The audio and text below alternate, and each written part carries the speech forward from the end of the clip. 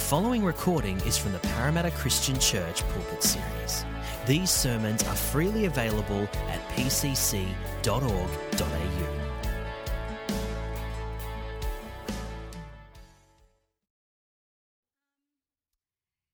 This week is an interesting week because we've been talking about vision for the whole month, and we've been talking a lot, and we've been transitioning from just what our vision is for the next 12 months and what, as a ministry year, what we're going to focus on and the things we're going to talk about. And this week is a little bit like a transition week. We're going to talk a little bit about growth, as we like to see. We want to grow in our vision of God. We want to grow in our vision of ourselves as people and in our influence as a church, and we want to do what God wants us to do. But growth usually means increasing or expanding or enlarging or making room to be able to do those things, to grow. And so this week is like the initial consult of how we can grow. So think about it a little bit like a medical checkup. We were talking, usually we go to the doctors to have a physical. Today is like a bit of a spiritual. It's not quite funny and not quite good, but let's think of it that way, where we're just going to do a bit of spring cleaning. We're in spring. We're going to do spring cleaning. We're going to do some decluttering. We're going to examine our hearts. We're going to examine ourselves, and particularly, as we look through how we want to grow, and as we pray and fast over the next 14 days, and it's a good opportunity for us to really sit and ask the Holy Spirit, what do you want to do? How do you want to grow me? How can I be a part of this growth experience? And so part of how we want to do that actually this week is to go back and look at the last 12 months. In John 15, the passage that we looked at for the last 12 months, or out of things that we looked at, was remaining in Christ. And it was from John 15, verses 1 to 17. And so I'm just going to read that. We don't have the slides for that yet. Well, I didn't put the slides for that because I really want you to read it with me in your Bible or on your phones. Jesus speaking, he says, "I am the true vine, and my Father is the gardener. He cuts off every branch in me that bears no fruit, while every branch that does bear fruit he prunes, so that it will be even more fruitful. You are already clean because of the word I have spoken to you." And it's interesting, this word clean is, commentator says, the same word as prunes in the previous verse. So it's an interesting concept. "Remain in me as I also remain in you. No branch can bear fruit by itself. It must remain in the vine. Neither can you bear fruit unless you remain in me.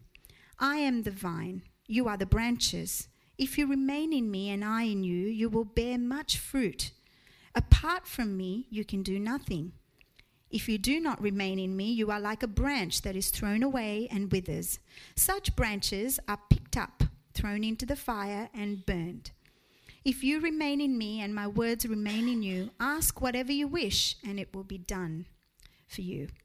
This is to my Father's glory, that you bear much fruit, showing yourselves to be my disciples.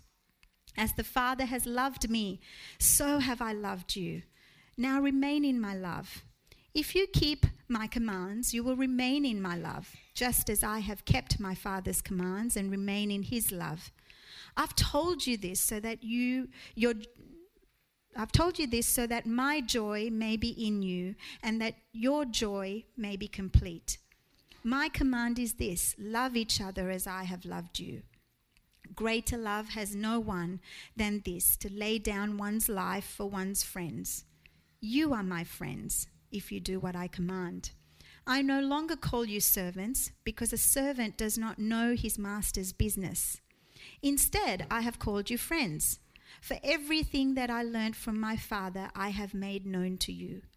You did not choose me, but I chose you and appointed you so that you might go and bear fruit, fruit that will last. and so that whatever you may ask in my name, the Father will give you. This is my command. Love each other. So it's interesting as we look back on the things that we've spent time sitting with and looking at over the last 12 months. There's 4 main things that I want to look at. And this was helpful for me. We've got a few visuals. I spent a lot of time on the PowerPoints trying to make visuals. So I'm hoping that that will be helpful for you as well as much as it was helpful for me. So if we're going to work through this passage from the bottom up almost. So if we look at it in verse 7, 8 and 16, really 7 to 16, God's ultimate purpose for us is to be fruitful, is to be disciples, to show ourselves as his disciples and to bring glory to him. That is the whole point of remaining in Jesus. That is the whole point of for us really in our existence. And so then we go to God's purpose for us flows out of our identity, right? Because he says, because we've been loved and chosen and appointed, and we're treated as his friends and not as his servants. Next slide. Our purpose, our ultimate purpose, which is our end goal. Sorry. Keep going. No. Just that's the good one. Our purpose comes out of our identity. So if we know why we're here, then if we know who we are, then we know what we can do with that. And that's in verses 9 to 15. And then the next point that Jesus talks about here is that our identity flows out of our connection to Christ, which is our point of origin, which is where we start. And I think that's the next slide if you look at the visual. So our purpose, our connection, which is Jesus, flows into who we are. And when we know who we are, we can become what we're supposed to be doing. We can do what we're supposed to be doing. And then the last point is that the status of our connection will be the evidence of whether we're achieving our purpose, really. And so it kind of goes like in a cycle. So if we're connected to Christ, we'll be bearing fruit or not bearing fruit. And we're going to talk more about that. But really, if we look at it, our connection to Christ really should be bearing fruit. So the question really I want to ask, so that's just a quick summary of what we've been looking at over the last 12 months. Some of the diagnostic questions that we can ask of ourselves as to are we bearing fruit or are we not bearing fruit? Is, if we can go back to the other slide, just to think about that for a bit. Do we know who we are? Have you understood why you're here? You know, do our lives bear witness of God's love and grace so that others can see God's work in us? Do we know who we are? Do we know that we're co-heirs with Christ, loved unconditionally, and we've been called to a future, an eternal future with God? Do we know where we've come from? Do we know our point of origin? We were an enemy of Christ, but we've been brought near, an undeserving sinner experiencing God's mercy, rescued from eternal punishment. And then do we live out of that revelation and that knowledge? You know, do our lives belong to Jesus? Because he's bought us with a price, the price of his precious blood. And so because of that, do we do whatever he asks of us? There are some of the things to think about in each stage. Where are we at? If you've been able to answer yes to all of those questions, good for you. You're bearing fruit and you're bringing glory to the Father. But if you're kind of going, I'm not sure, I don't know, well then the question I want to say is, why not? Why is it difficult for us to see the evidence of fruit in our lives? And it's interesting because in this picture that Jesus is talking about of the vine and the branches, there is the implication that the branches are connected to the vine. So even though they're connected to the vine, some are bearing fruit and doing what they're supposed to do, but others are not. And that's where I want to kind of sit with this morning. If we're saying we don't know if our lives are showing fruit or bearing fruit, then why is that?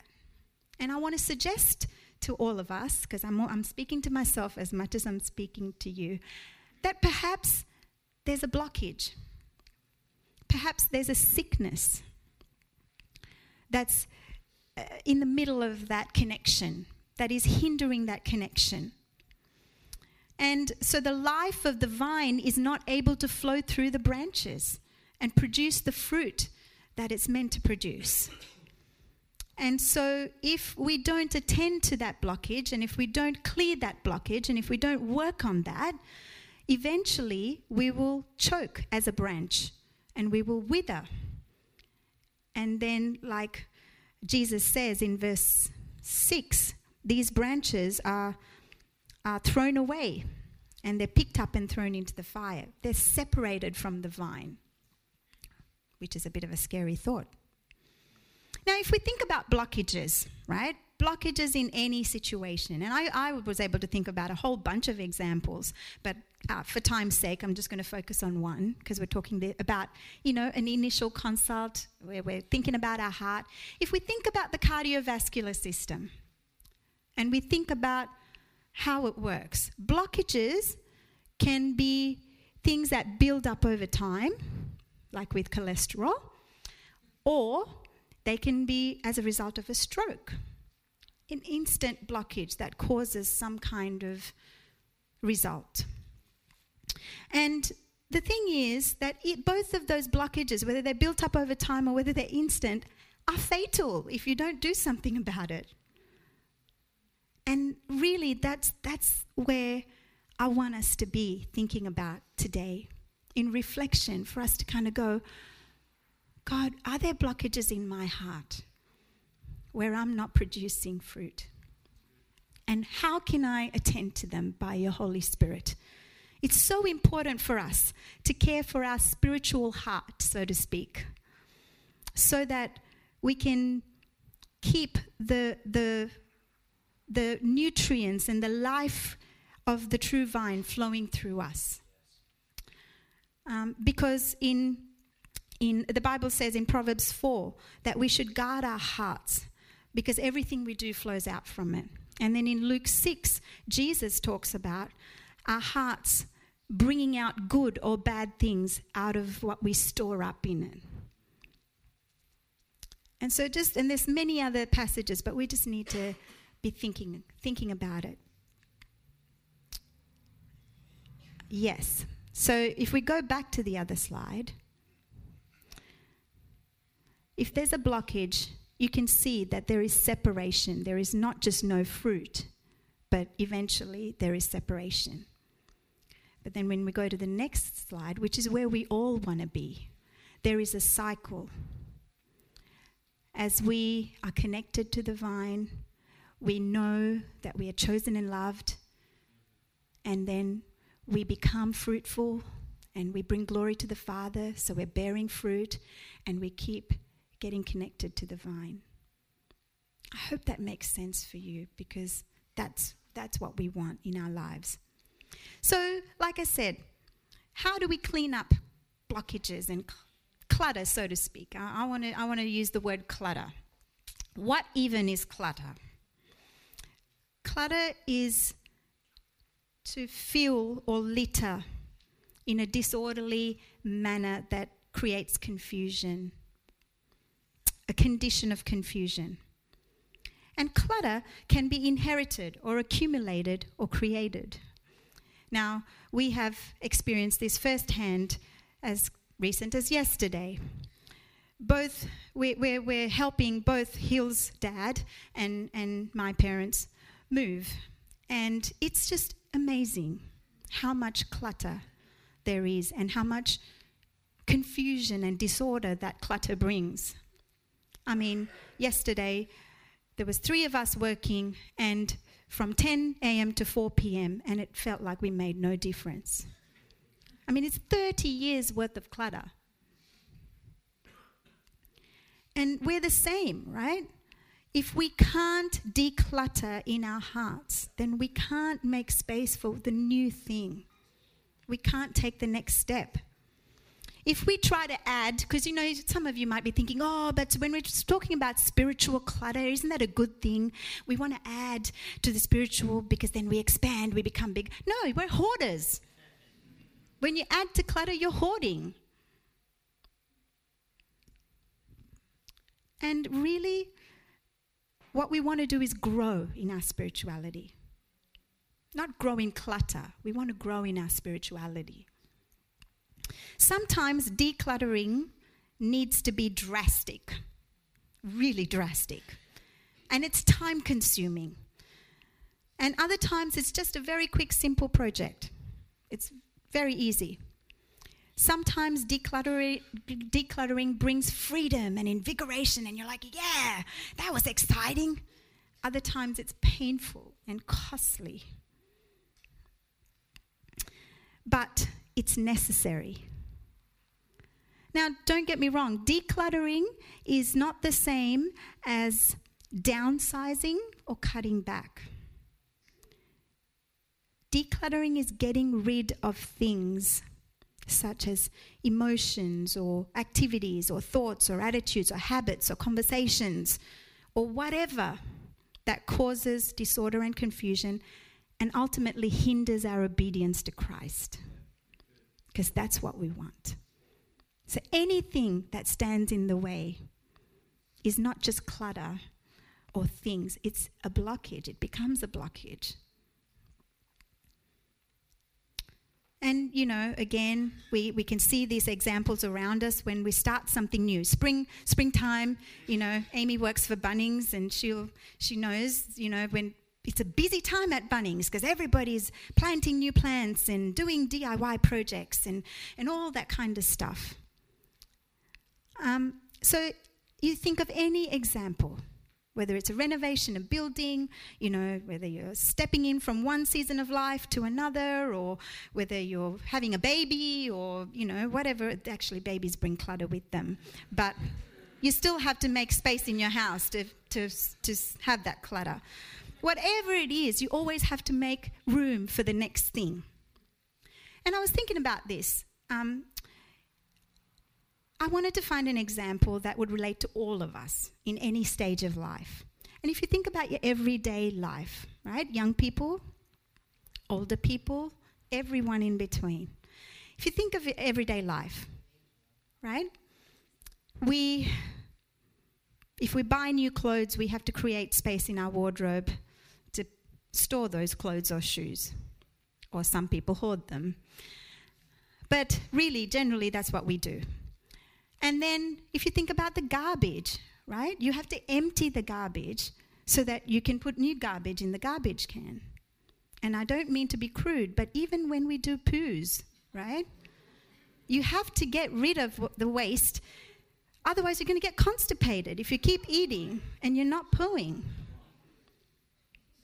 You're laughing because you know it's true. But this is the kind of daily practice that decluttering should be. And it is. So how much more in our spiritual hearts should we include that daily practice of decluttering and making room for the Lord to work in our hearts and for his life-giving flow to be coming through? So I want us to take some time just to reflect.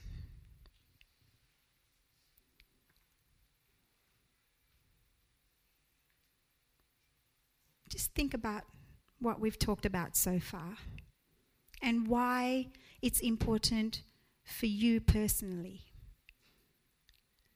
to embrace the process of decluttering and spring cleaning your heart. You know, we're committed, going back to the example of the heart, we're committed to exercising and eating well to look after our hearts. Regardless of how long we've been connected to Jesus, the true vine. Because sometimes it's easy to think, oh, I've been a Christian for a long time. I don't have any clutter. The older you are, the longer you've been in the one place, the more clutter there is. People that move often have less clutter. So if you've been a Christian for a long time, or for any length of time, just take a few moments.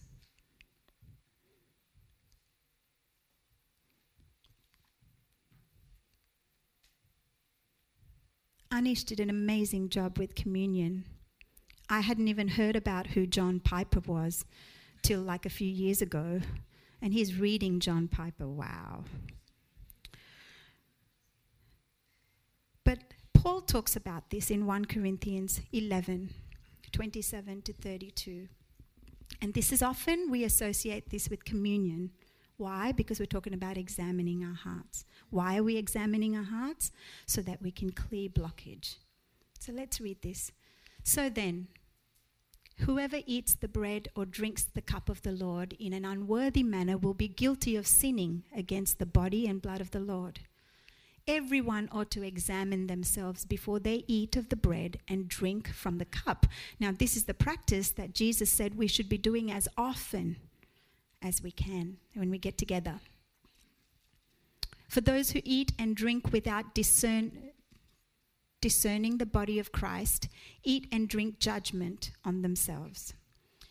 That is why many among you are weak and sick, maybe have some blockages, and a number of you have fallen asleep.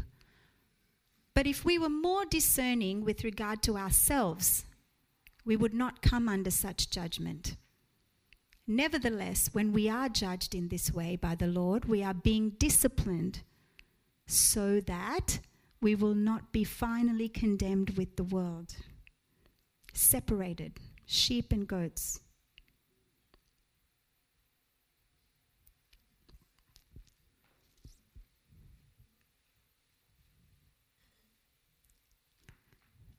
That's why we need to embrace decluttering and cleaning.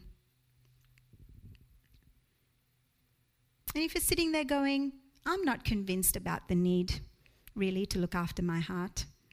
Well, here are some other points that the Bible says. Proverbs 20 verse 9. Who can say, I have kept my heart pure and I am clean and without sin? Psalm 133 says, if you, Lord, kept a record of sins, Lord, who can stand? And then Romans confirms this and says, there is no one righteous, not even one. There is no one who understands. There is no one who seeks God. Interesting, because Jesus says in John chapter 15, he says, you did not choose me, but I chose you. Anyway, Romans goes on to say, there's no one who seeks God. All have turned away. They have together become worthless. There is no one who does good, not even one. Now, these verses clearly show us that we can't deal with our own sin. We can identify the blockages by the help of the Holy Spirit, and we can do things to clear them, but we cannot deal with the blockage of sin on our own. And sin is the ultimate blockage in our hearts that separate us from God. Which is why, like Anish so clearly and so articulated so well, we needed divine intervention. If we go back to Psalm 130, the very next verse says, "But with you there is forgiveness, so with reverence we can serve you." And then towards the end of chapter 3 in Romans, Paul says, "But now apart from the law, the righteousness of God has been made known, to which the law and the prophets testify." It's talking about Jesus and his work. "This righteousness is given through faith in Jesus Christ to all who believe. There is no difference between Jew and Gentile, for all have sinned and fall short of the glory of God, and all are only justified freely by his grace through the redemption that came by Christ Jesus." So our only hope to clean out the blockages is the finished work of Jesus Christ on the cross. He is the true vine, the only way, the truth and the life that connects us back to the Father. Without Jesus, we have no hope of knowing the Father or being reconciled to him. Without Jesus, we have no point of origin or connection that give us our identity and confidence as sons and daughters of God. Without Jesus, we have no purpose or calling so that we can bring glory to our Father in heaven. So I've got a summary slide for us to think about. I'm just going to give you a minute or so just to quietly allow the Holy Spirit to speak to you through these simple pictures and words. It's okay. Thank you. Just take some time and allow the Holy Spirit to show you where the blockages are for you.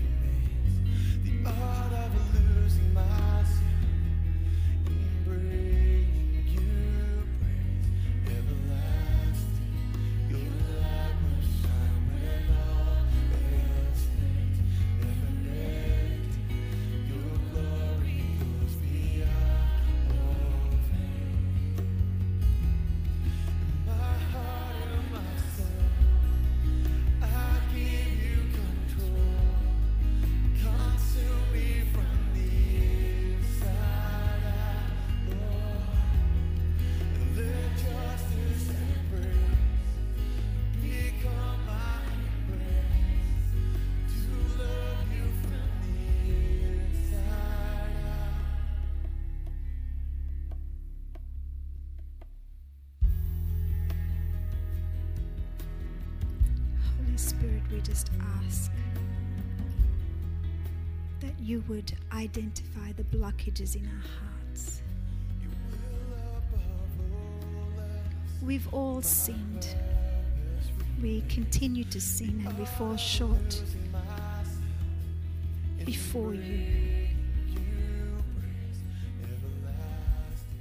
Help us. Help us by shining your light in our hearts. Oh, Jesus.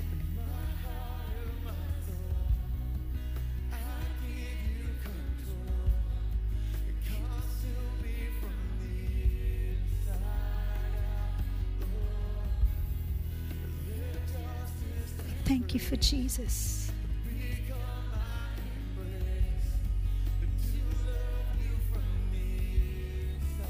At the end of this service, we're going to conclude soon, but at the end of the service, we're going to have a time of prayer. prayer for those that want specific prayer about something perhaps that the Holy Spirit has identified in your heart and you just want to share that with someone and pray through it, then I encourage you at the end of the service to just come forward and we'll have our prayer team here.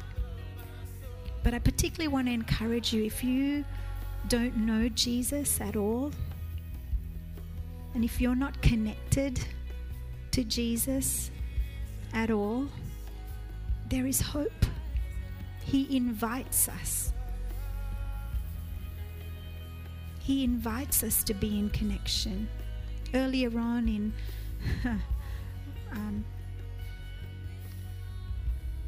John 3:16 is a famous verse. It says that the invitation to be connected to Jesus the vine is for everyone. So I invite you to come up as well at the end or talk to someone that you trust and you know from this church. Find out more about Jesus, the only way to the Father.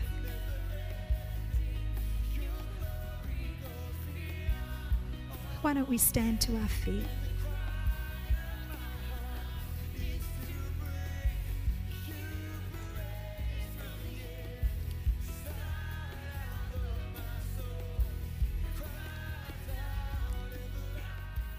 Lord, we thank you for this time. We thank you for your grace. I know we've had a few laughs, but we've also come to a very somber ending. But Lord, that's because we do take seriously the state of our hearts. And Lord, as we go home or whether we go to morning tea, Lord, I pray that you will continue to minister to us by your Holy Spirit. Speak to us this week as we pray, as we fast, as we seek your face. Holy Spirit, shine the light of your love. You don't bring us into condemnation, but you want to reconcile us to the Father. So we take that hope with us. And we're not afraid for you to show us the blockages in our heart because we know that we are loved by you. And you've chosen us and you've appointed us to bear fruit for you, to bring glory to your name. So I pray in that space of safe, unconditional love that we would take the step to put ourselves on the examination table, to go beyond the initial consult, maybe to the operating table or to day surgery, but that we would allow you, surgeon, Lord, the gardener, to prune us. Prune us by your words. Bring new life into our hearts. Make us fruitful. For your glory and for your name's sake, we ask in Jesus' name. Amen.